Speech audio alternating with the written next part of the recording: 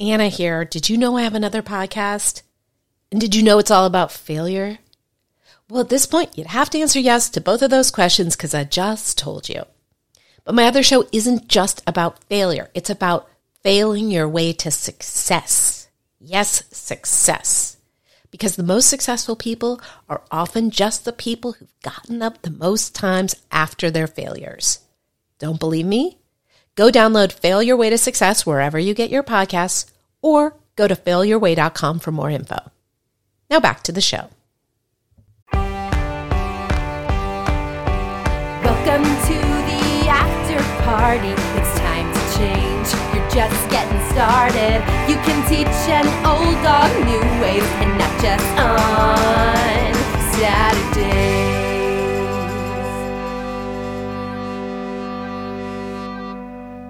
Hi there, this is Anna David. You're listening to After Party Pod. Now, this is crazy. This is episode 100. We made it. Centennial.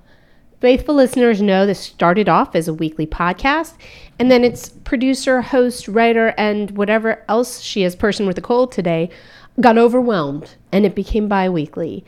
And I love that you guys stuck with it and stuck with me. And yet, we crept along till 100.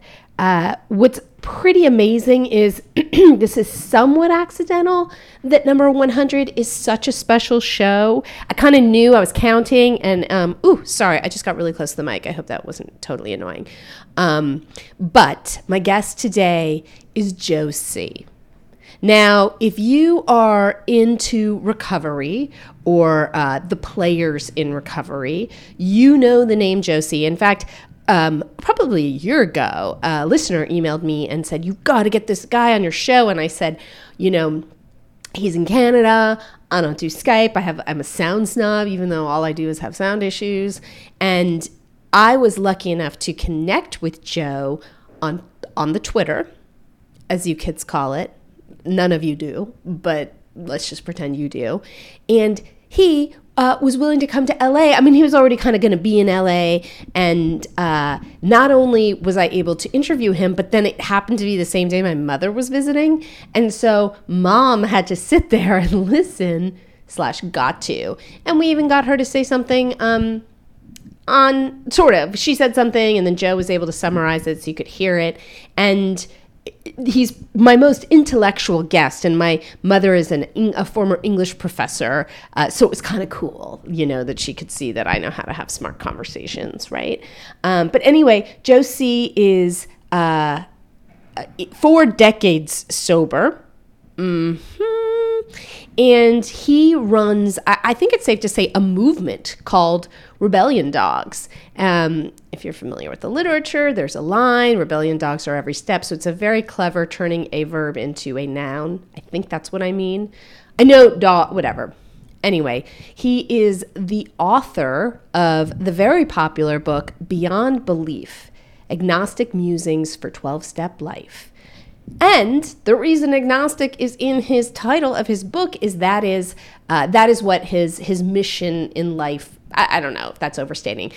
He is very interested in spreading awareness about how it's possible to be an agnostic in 12-step. He is not somebody who has any issues with the program. He loves the program, but he came to see that this is something that should be talked about, and he's right. And many, many people are incredibly appreciative of the work that he does. He goes around the world speaking about this, and he is a fantastically fascinating guy.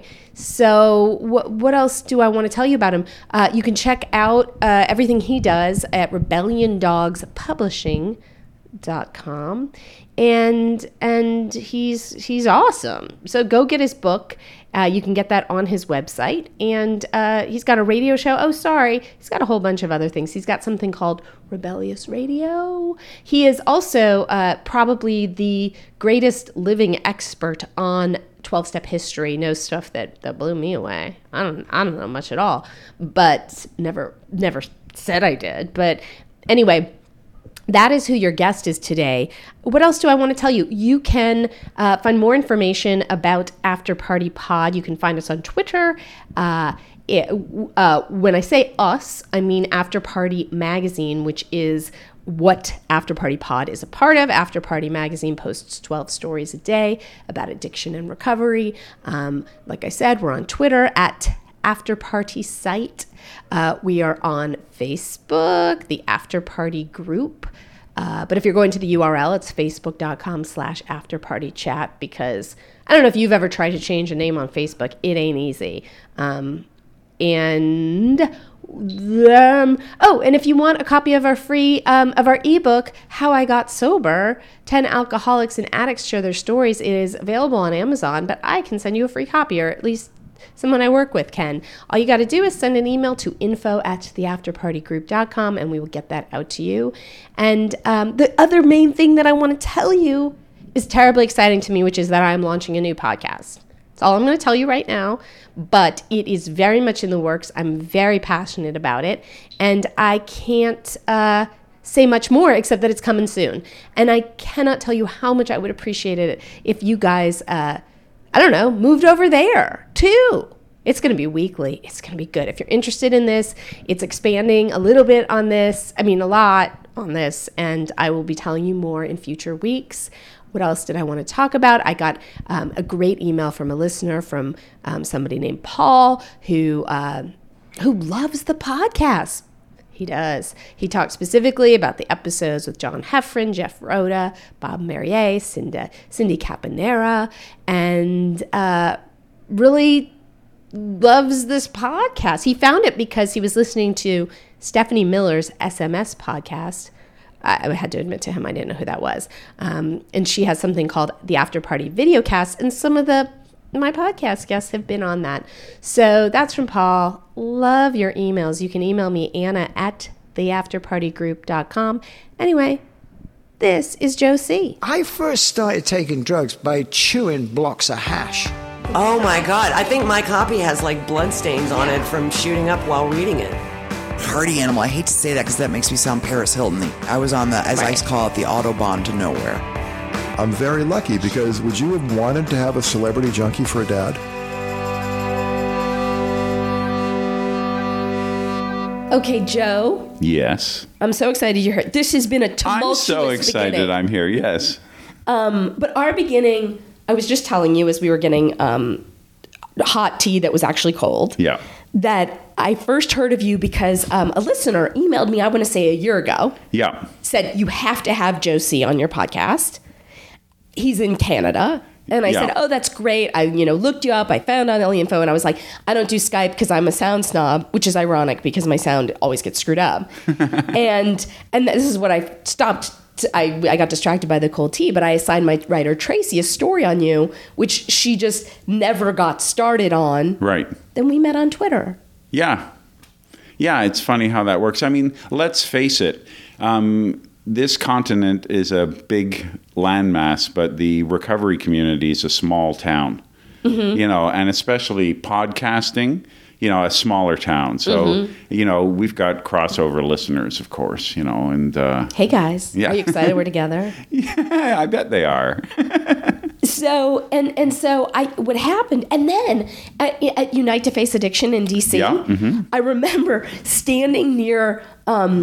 bleachers, kind of, and somebody goes, oh, look, Josie's dancing over there. And I go, oh, Josie, I wanted to meet him. But then that was the extent of it. You were dancing on bleachers. Does this ring a bell? I do that, sure. Yeah, I'm known to do that. And then I think you tweeted at me something about the show, and I was like, you listen to the show. This is so exciting. Yeah. And that's how it's all started. Yeah. The problem is there's more and more great shows. Used to be there were a couple, and most of them were pretty bad. I mean, they were kind of old-fashioned sounding. And then there were some hip ones and some new ones. About recovery, you mean? Yeah, exactly. Really? Yeah, I don't think sure. I'm so ignorant about what else is out there. Yeah, well, since right now, I'd love those guys. Yeah, exactly. They're great, right? And, but that's the only one I really know, besides you. Yeah, well, there's more.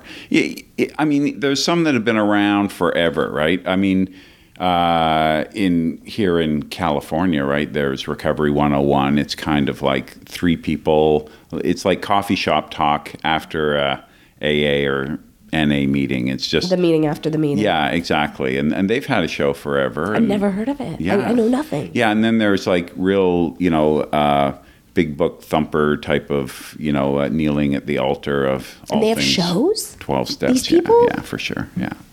Yeah, I mean, who wouldn't take advantage of this medium? I mean, if you're into anonymity, it's anonymous, right? It's creative. Your reach is worldwide, right? If people can find you, it doesn't matter where you broadcast from.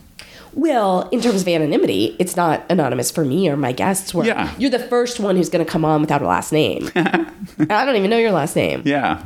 So the anonymity thing, it's the opposite. Yeah. Really, for this show. Yeah, I am so like cutting edge on some things, but old school in other things. Yeah. And that anonymity thing. I mean, why not? The medium isn't the message. The message is the message, right? So.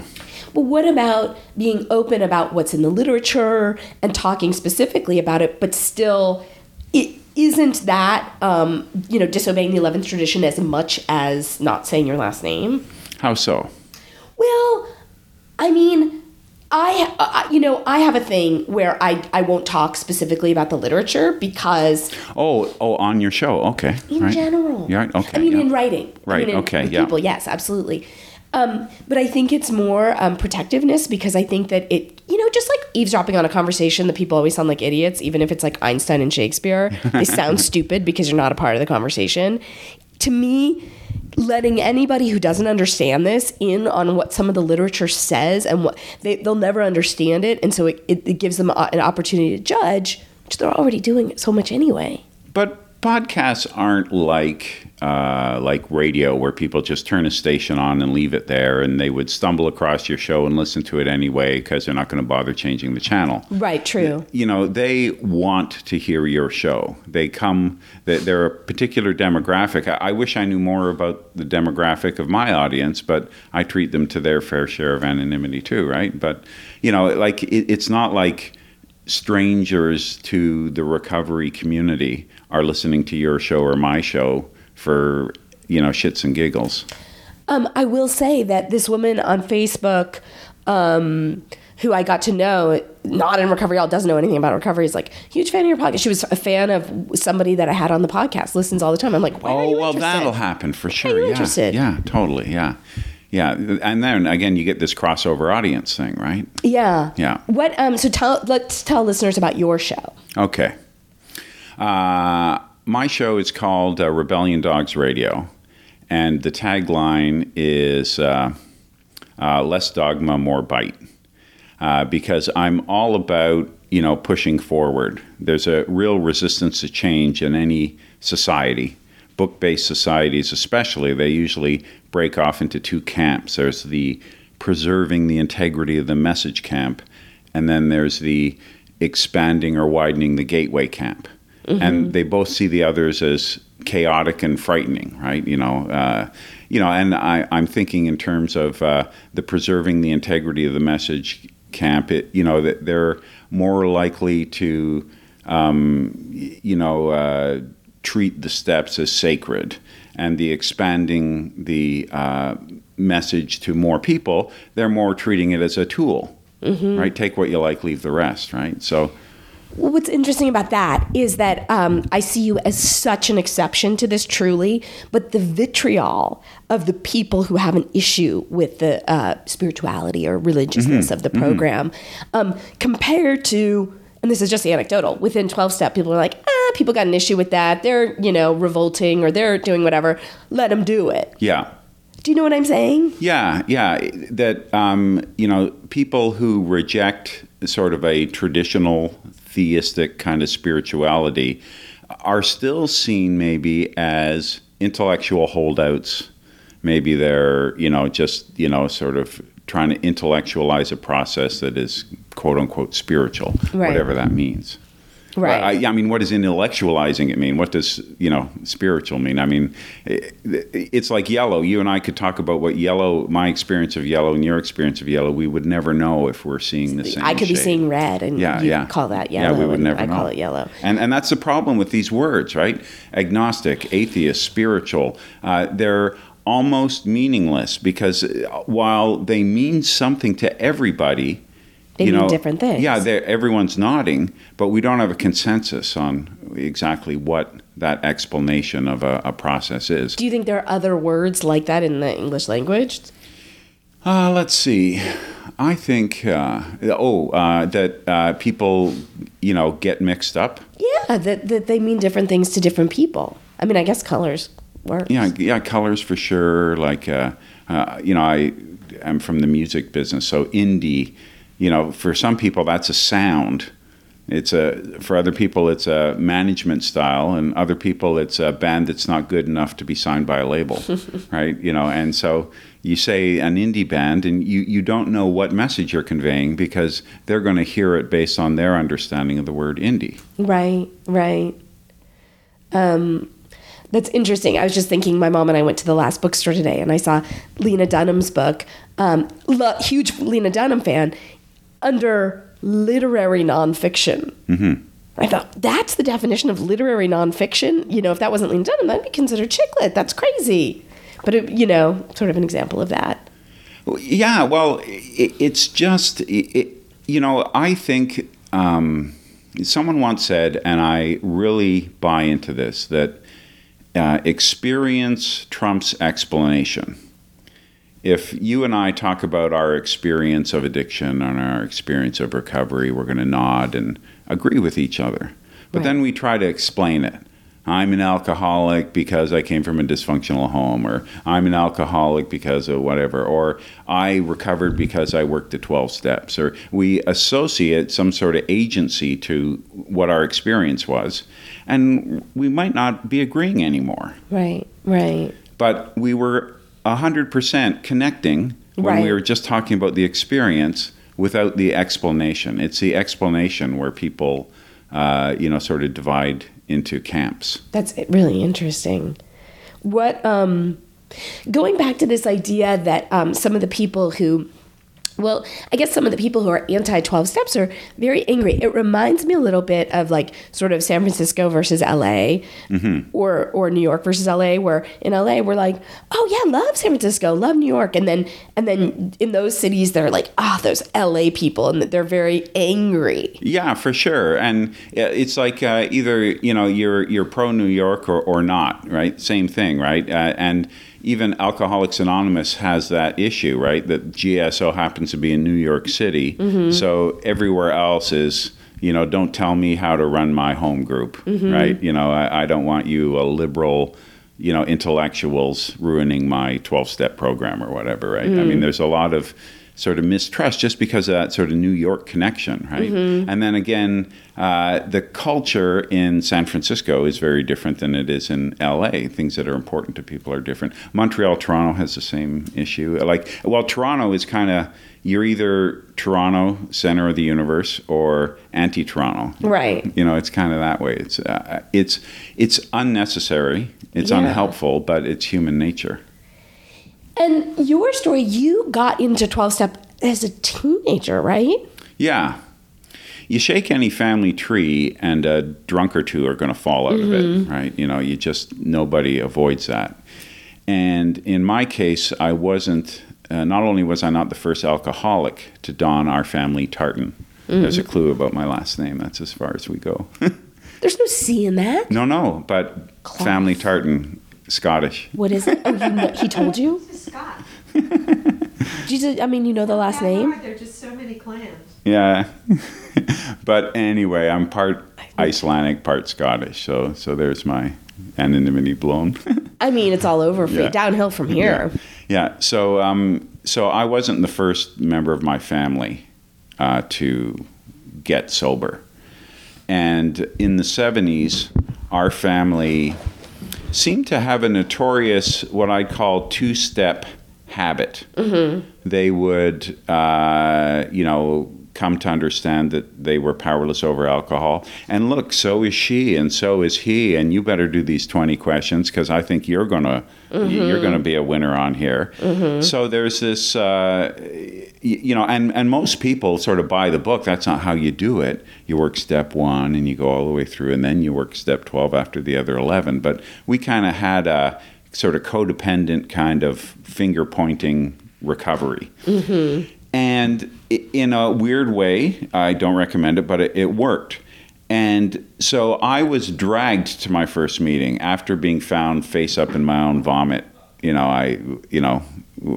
the hospital, my mom didn't even know where I was, found me the next day and, finger pointing. And, if you're not a real alcoholic, why are you afraid? Just go to one meeting and all right, already, I'll go, right? How old were you? 14 when I went to my first meeting.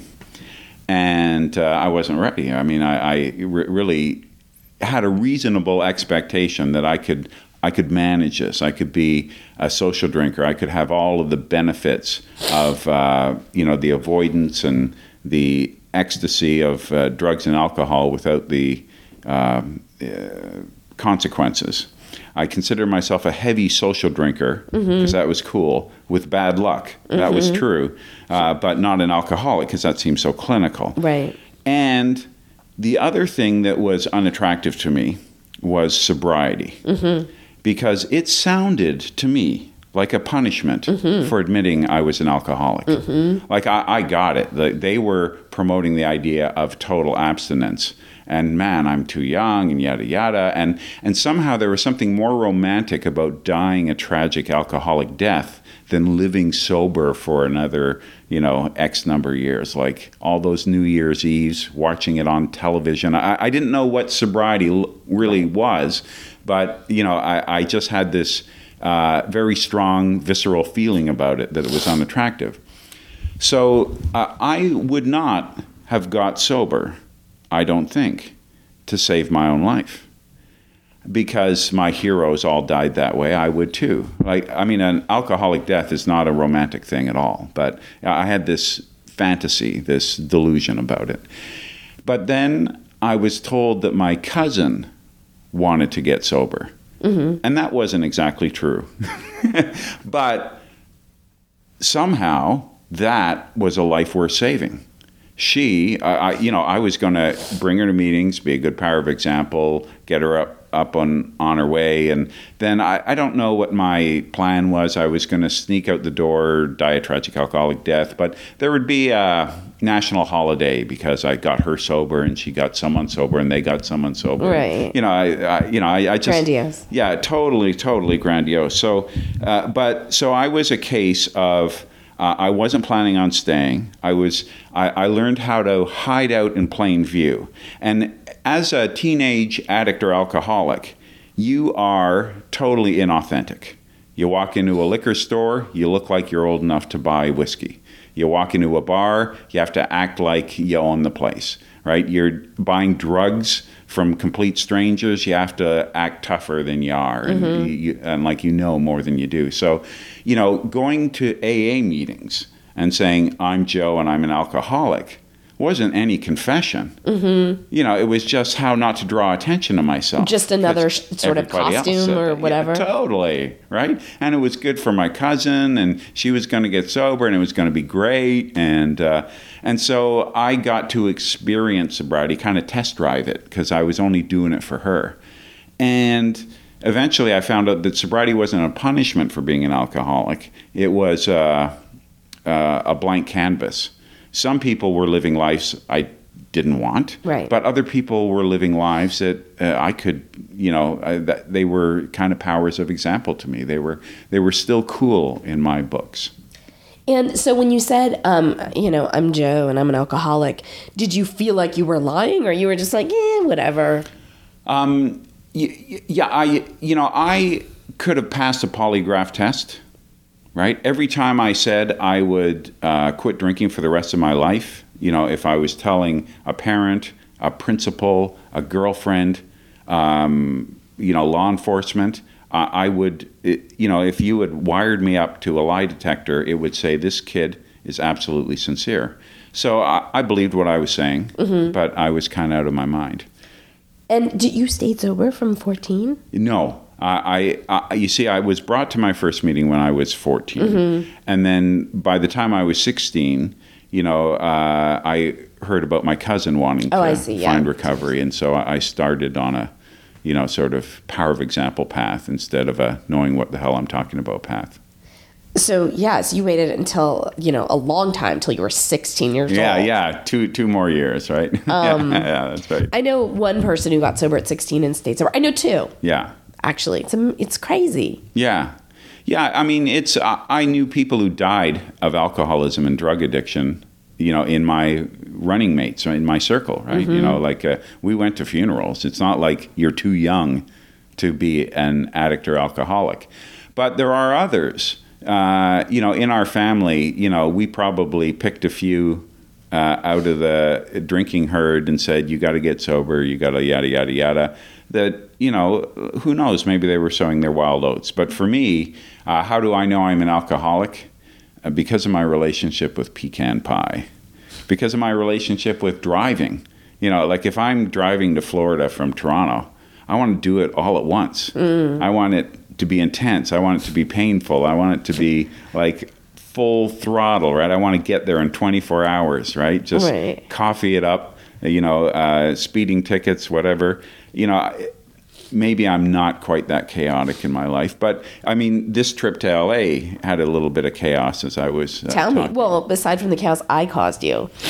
Tell me. I mean, it's not like I came from Toronto to LA just to do this show, although it's a very special thing. I was coming to Arizona. Yes.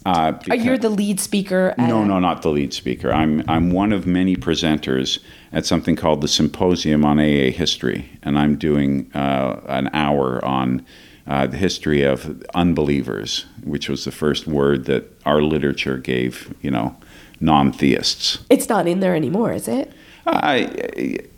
Only where Bill Wilson is quoted. Right. Yeah. Right. But now they kind of use agnostic atheist.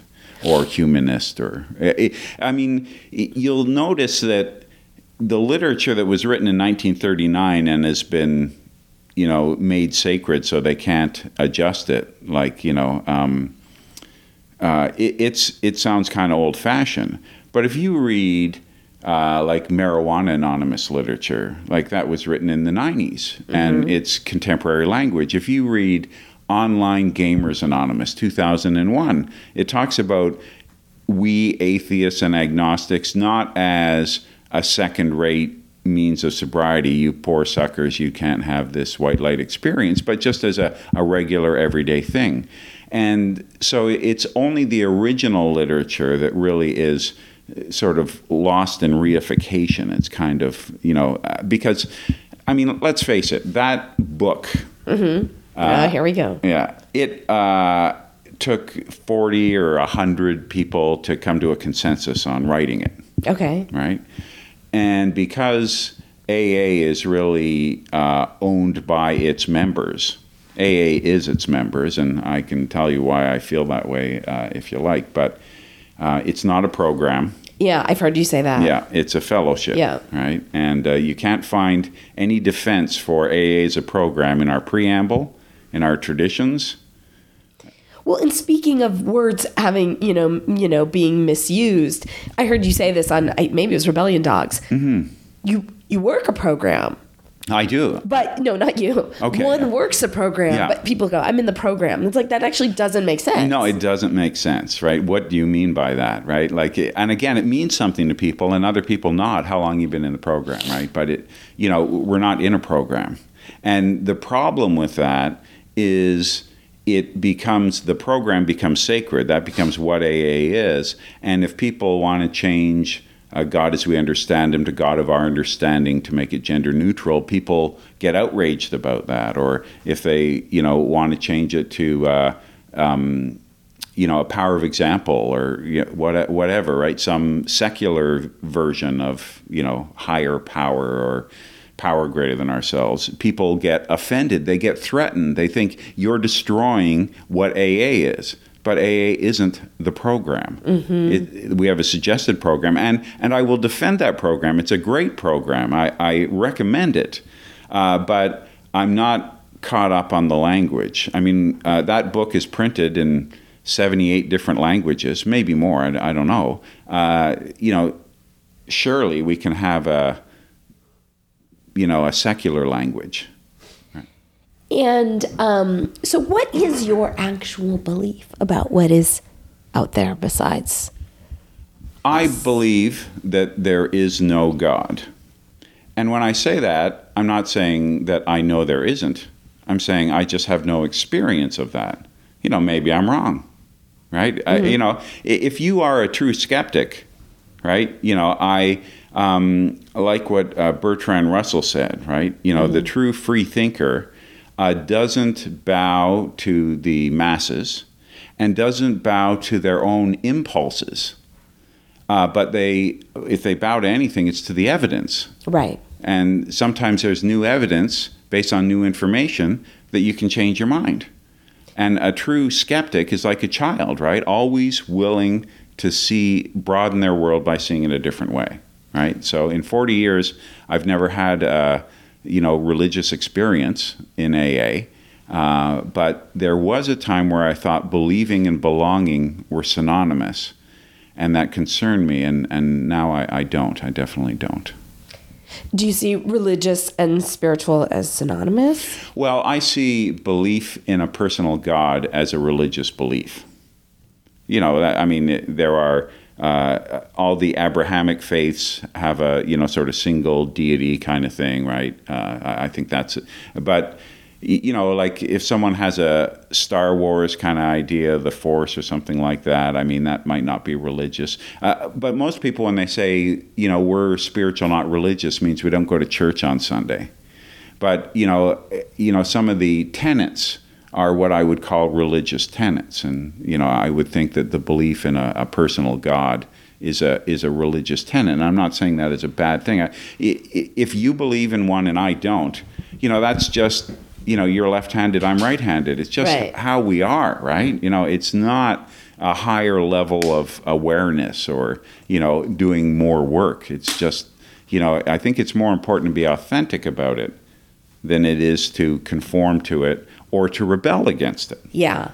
Yeah, despite the name of your company. Yeah. Well, you know where that line comes from? Yeah, rebellion dogs are every step. At first. Oh, is that what it says at first? Yeah. I don't remember that part, but it's in the 12 and 12, right? Yes. But it's funny because it makes no sense. It makes your name get stuck in my head. Like the fact that I know that's from our literature, because I just love the way you played with the dogs and I love words. Yeah. Yeah. I was in a AA band. And we used to play like conferences and little, open mic nights and things like that. And the real genius of the band, her name was Kathy, and she wrote a song called Rebellion Dogs. And it was about actual dogs that were always barking outside her window, that she could never rest. She could never find peace because wherever she went, right, they were lurking around the corner. It was a beautiful metaphor, right. A beautiful song, and a great play on words. And, I was playing that song in the 80s, right? And that has always stayed with me. I just liked it. And like every great artist you stole. Oh, I researched. Yeah. If you take from one, that is a copyright infringement. Right. If you take from 100, that's research. That's academia. Right. What? And are you still in touch? Does she know that you have? Oh, totally. Yeah. She's flattered. Yeah. Yeah. It lives on. Yeah, totally. Exactly. I remember when I got sober, hearing a woman share that her sponsor was in a band called, this is amazing, Dr. Bob's Nightmare. Oh, wow. What an amazing band name is that? Yeah, and I just thought, great. That is the coolest chick I've never met. Yeah. That is so cool. Yeah, I love those great play on words. There's a women's secular meeting called She Agnostics. Yeah, that's cute. Great play on we agnostics. Yeah. Right, that Dr. Bob's Nightmare, because no one outside the club, if you're not in the book club, you have no idea what it sounds like a punk band or something, right? Yeah. But anyone in the club, immediate recognition of, okay, we know what those people are about. And in terms of, okay, I'm just going to delve a tiny bit into my, sort of spiritual belief or experience. Never thought about it much, never had a bad idea about it. And then my experience was that trying to quit drugs and drinking and later smoking, I couldn't do it. I tried every sort of conceivable idea, and then the desire went away. Right. Was that your experience? With eventually not. Yeah. Like, do you think about using, and do you have craving? You know what I mean? Did it go away? Yeah. No, I didn't have cravings, but I mean, the flaw in my recovery system was because I was so inauthentic. Right. You know, I didn't have much of a foundation. I was, you know, sort of, I knew all the right words. I performed how it works when I read it, right? You know, and I sounded like I wrote it myself, that I believed it, right? And so I was one of these alcoholics that, while my sobriety date never changed, you know, I had problems with relationships. I had problems with excesses of different kinds. I say sometimes in meetings that I don't have any hobbies. I started jogging because, you know, I needed to do something with all of this pent up energy when I got sober. I started marathon running. I started playing guitar and I became a recording artist, right? I can't seem to do things just, you know, for fun. Yeah. And so, you know, you hear a lot of people talking about, you know, sort of addictions or obsessive compulsive behaviors, and you arrest one, and then it manifests itself in, you know, workaholism. And not that I'm saying working in an excessive amount is a disease. I'm not crazy about the disease model. It's a good metaphor. Yeah. I get it as a metaphor, but I'm not really, you know, workaholism is kind of we know what it means when we say it, right? And yeah, so, you know, my emotional bottom was probably 25 years into recovery. Did you wait that long to tell people about your sort of spiritual? Kind of. I had a way of what I thought was being true to myself that allowed them to think whatever they wanted. I would say things like spiritual awakening, I don't know, but rude awakenings, let's talk. And I would give an example of stories I had where I learned a lesson, and of the educational variety, you know, and I would say, how about, can we have a God as we don't understand him, right? So you were kind of getting laughs. Yeah, exactly. So I knew how to sort of, without, you know, being, you know, like too inauthentic for me, and I mean, how too authentic is it for someone who is a phony? And I was a phony, right? But I really felt like other people were having an experience that I didn't have, and there was a breakthrough because of the internet. I found a community of non-believers in recovery. You know, I thought they were rare. I thought I was an oddball, and I, you know, started to really sort of rewrite my narrative and speak up for, you know, just how I saw things, not as an evolution of an old way of doing things, but just something more authentic for me. I got to a point in my life, like I had, you know, 2 divorces. I've had 2 children from 2 different moms. I've left, you know, sort of wreckage of heartache and all that sort of thing, and always a victim of a series of misunderstandings and bad breaks. And, you know, you got to understand that I'm the victim here. And, you know, just like, you know, there was a lot of mess, bankruptcies, right? So you look at this and you go, that's not a conference speaker. That's not someone they're going to have at the World Conference if you want what we have and are willing to go to any lengths to get it. No, I don't want that. That doesn't seem like a success story. So, you know, and that's embarrassing in a way. You know, there were times where I was despondent about 12-step recovery because I had naive notions that, you know, you do all these things and all your character defects will go away. And why didn't they? I must have done something wrong. Back to the drawing board, right? And I don't see it that way anymore. I see it as a, you know, kind of a, you know, every characteristic has a healthy side to it and an unhealthy side to it. You know, what made me such a great liar is my creativity, right? And so, you know, I don't want to dampen the creativity. I need a recovery that has order, but not with a lack of spontaneity, because pure order becomes rigid, and then it becomes fascist. I can get to the point where my way or the highway, everyone else is wrong, and that's no way to live. And spontaneity can go to chaos, where I lived a lot in chaos, and I bounced from chaos to rigidness. Chaos to rigidness is binge, purge. And so when I was in this phase, and then even from chaos, you can go to nihilism. What's the point? Right. We're all going to die. Who cares, right? That's not a healthy place to be.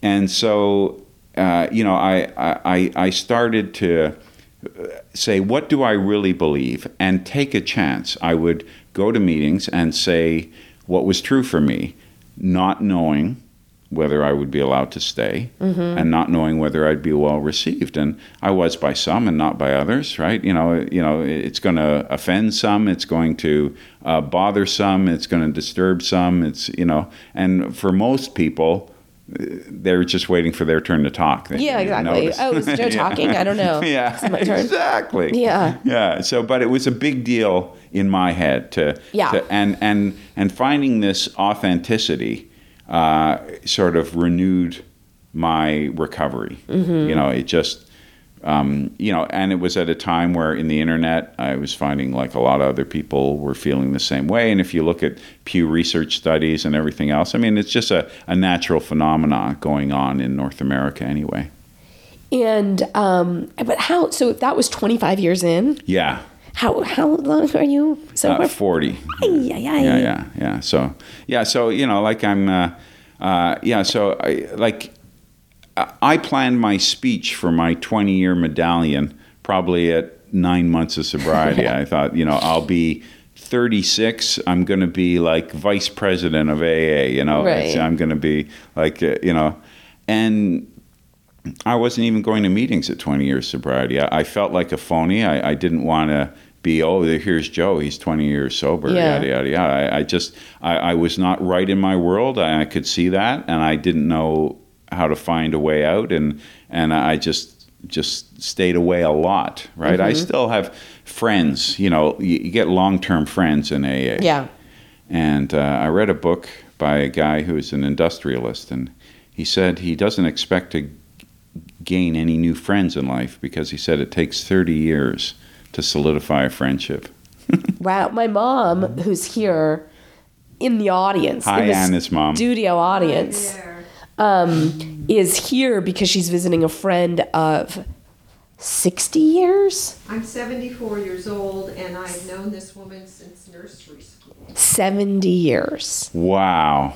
Yeah.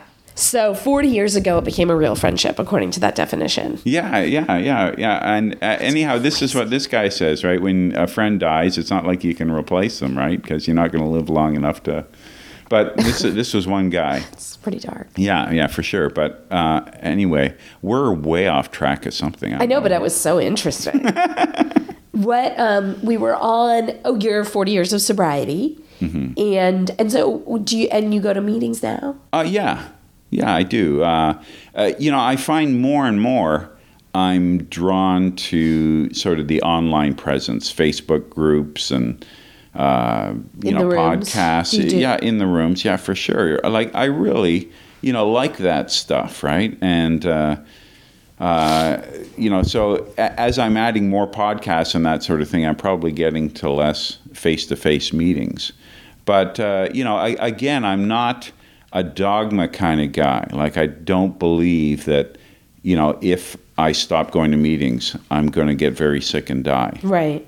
I mean, some relapses start from not going to meetings anymore, but so do glorious life choices, right? Lots of people, like you just look at AA. When I got here, we were under 1 million. We got to 2 million in 91, and it's kind of plateaued out, right? It doesn't mean AA is less successful. It just means that, the average sobriety in 1976 was 2 years. Like it was total chaos everywhere, right? Like it was a lot of very manic people, very depressed people, very wow, right? And now the average is 10 years, right? And people 10 years sober, I mean, they're not, usually worried about paying the rent and Right. all of the chaos of early sobriety.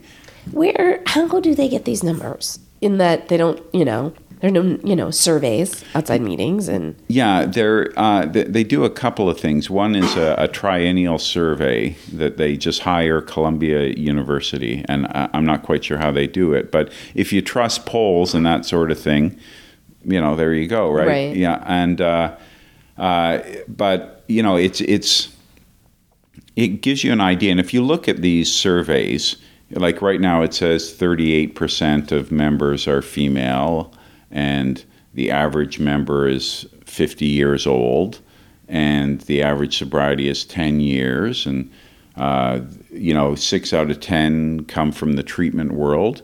And God, I didn't know any of this. Yeah, I go to 2.5 meetings a week, and that seems true to me. I mean, that's sort of my sort of sense of none of those go, oh, that can't be true.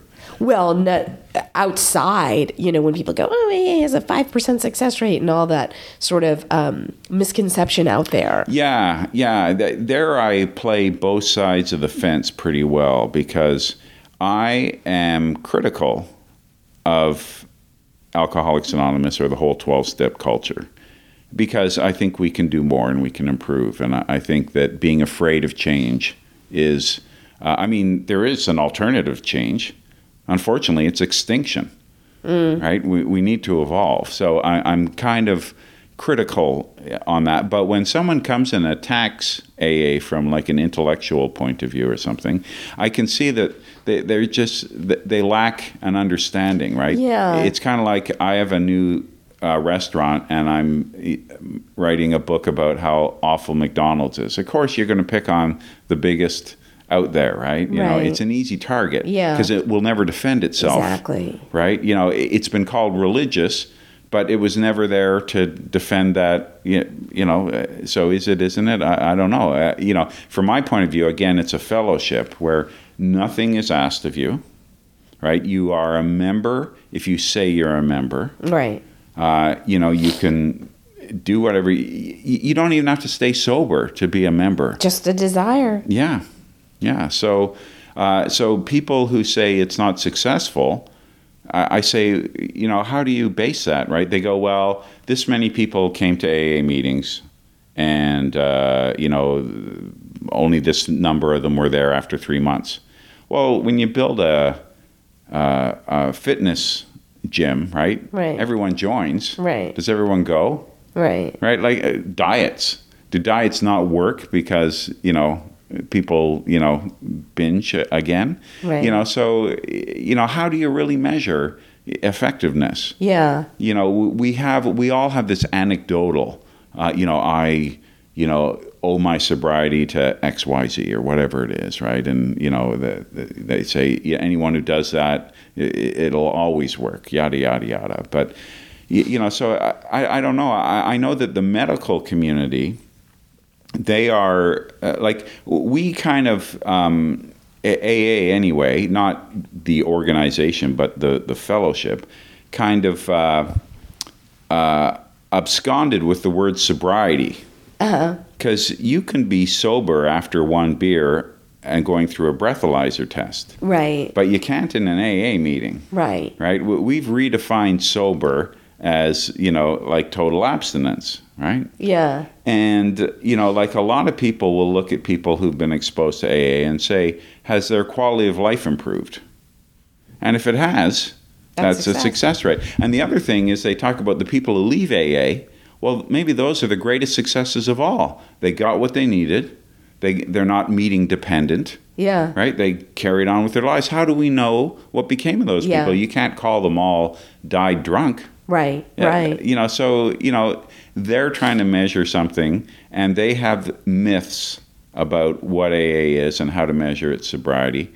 And so I will, I will mock them when, Lance Dotis or any of these people Gabrielle try to Glazer, she's the biggest. Yeah, totally, exactly. And you've taken some heat from that, right? Like the AA bashers, right? They're this whole diatribe. And again, I'm playing with the word. Tribe. Yeah. Oh, like it.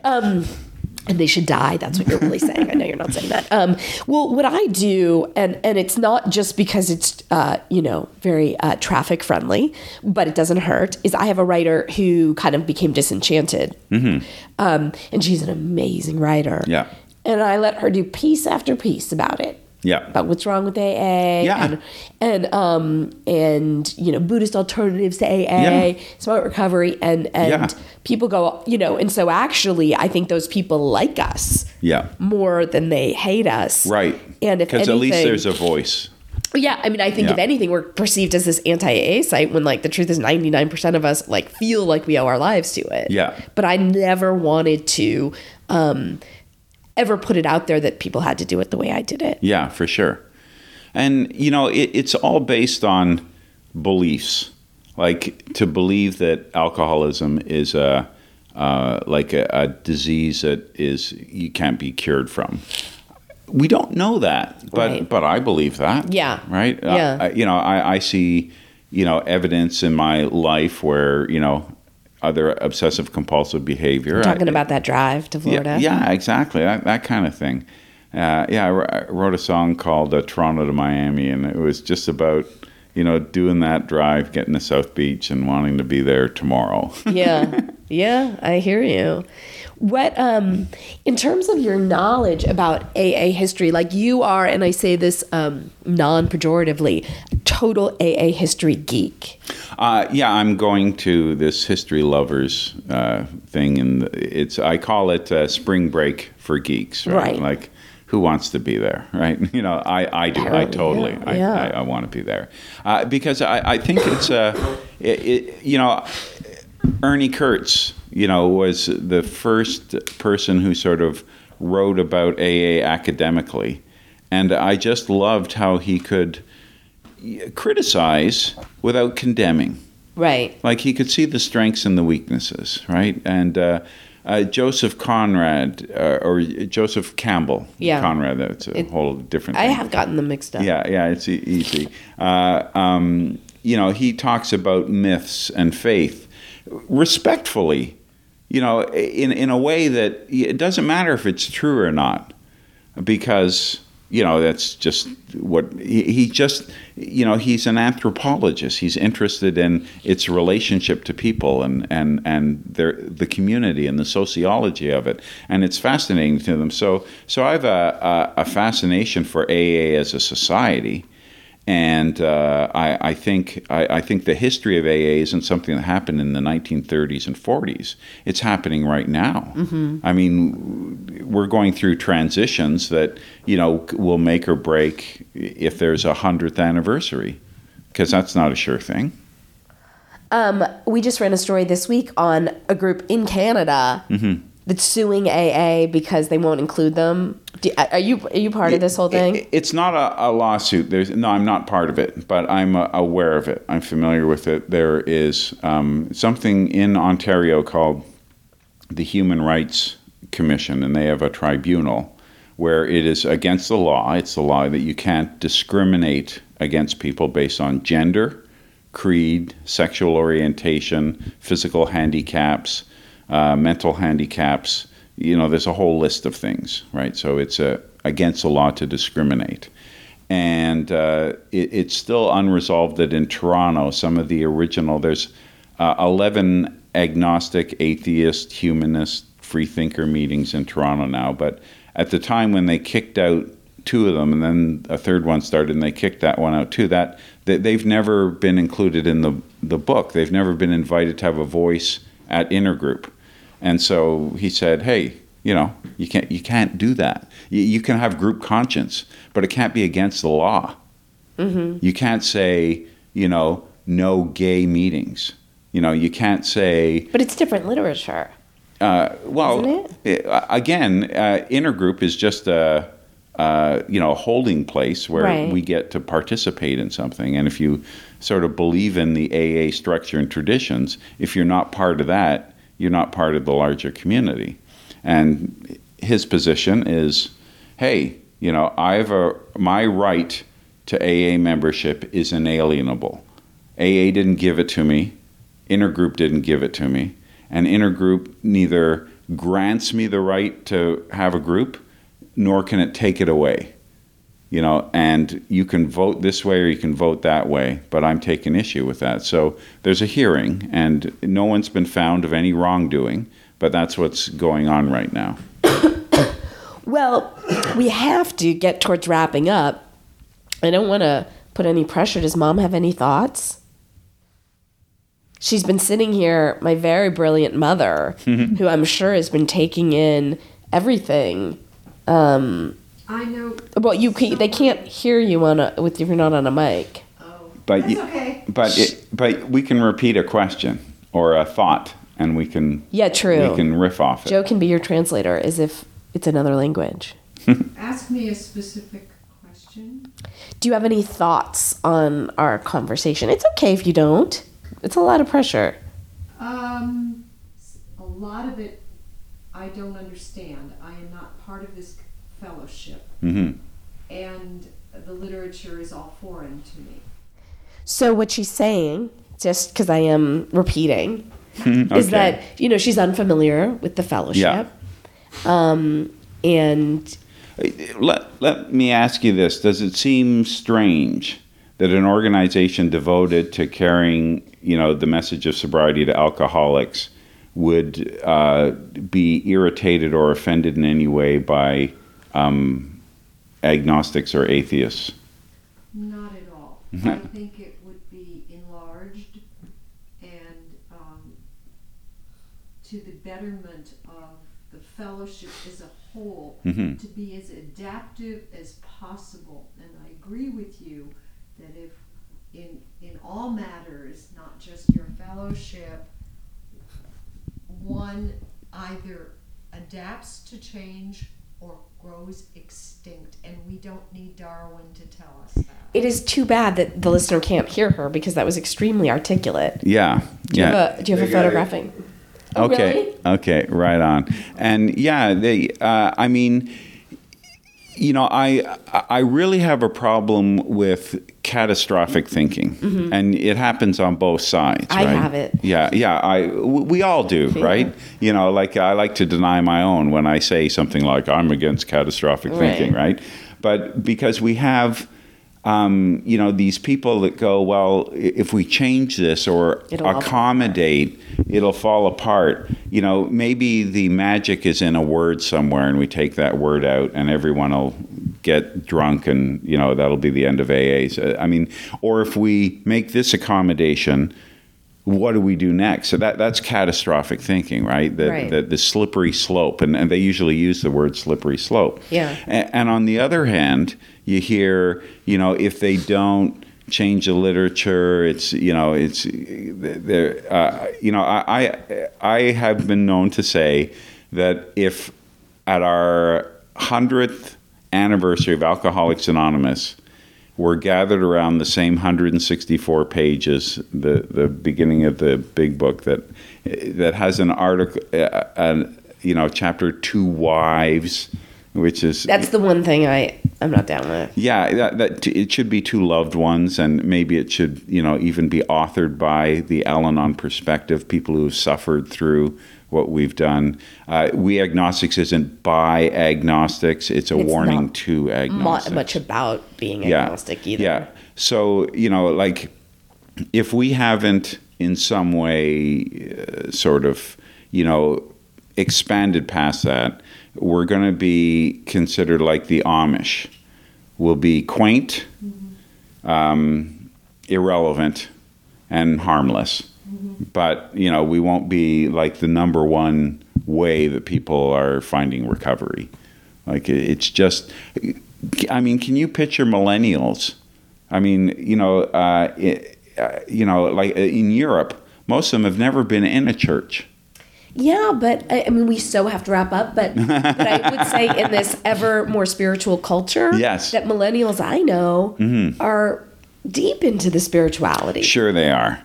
Yeah, but they don't want to drive their dad's old Buick, right? They want to experience that and sort of share that in not in a rigid language, but in their own way of relating to people.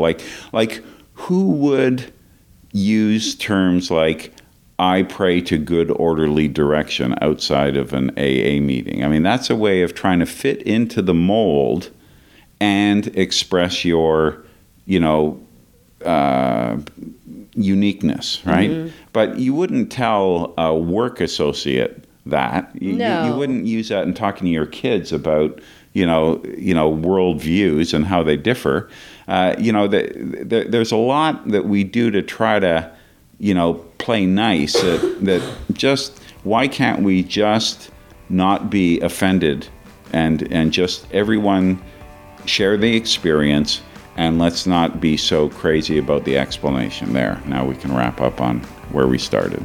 Yeah, we got back to explanation. I think it's a good note to end on. Okay, that was Joe C. on the After Party Pod. Go check him out at rebelliondogspublishing.com. And thank you for listening. After Party Pod.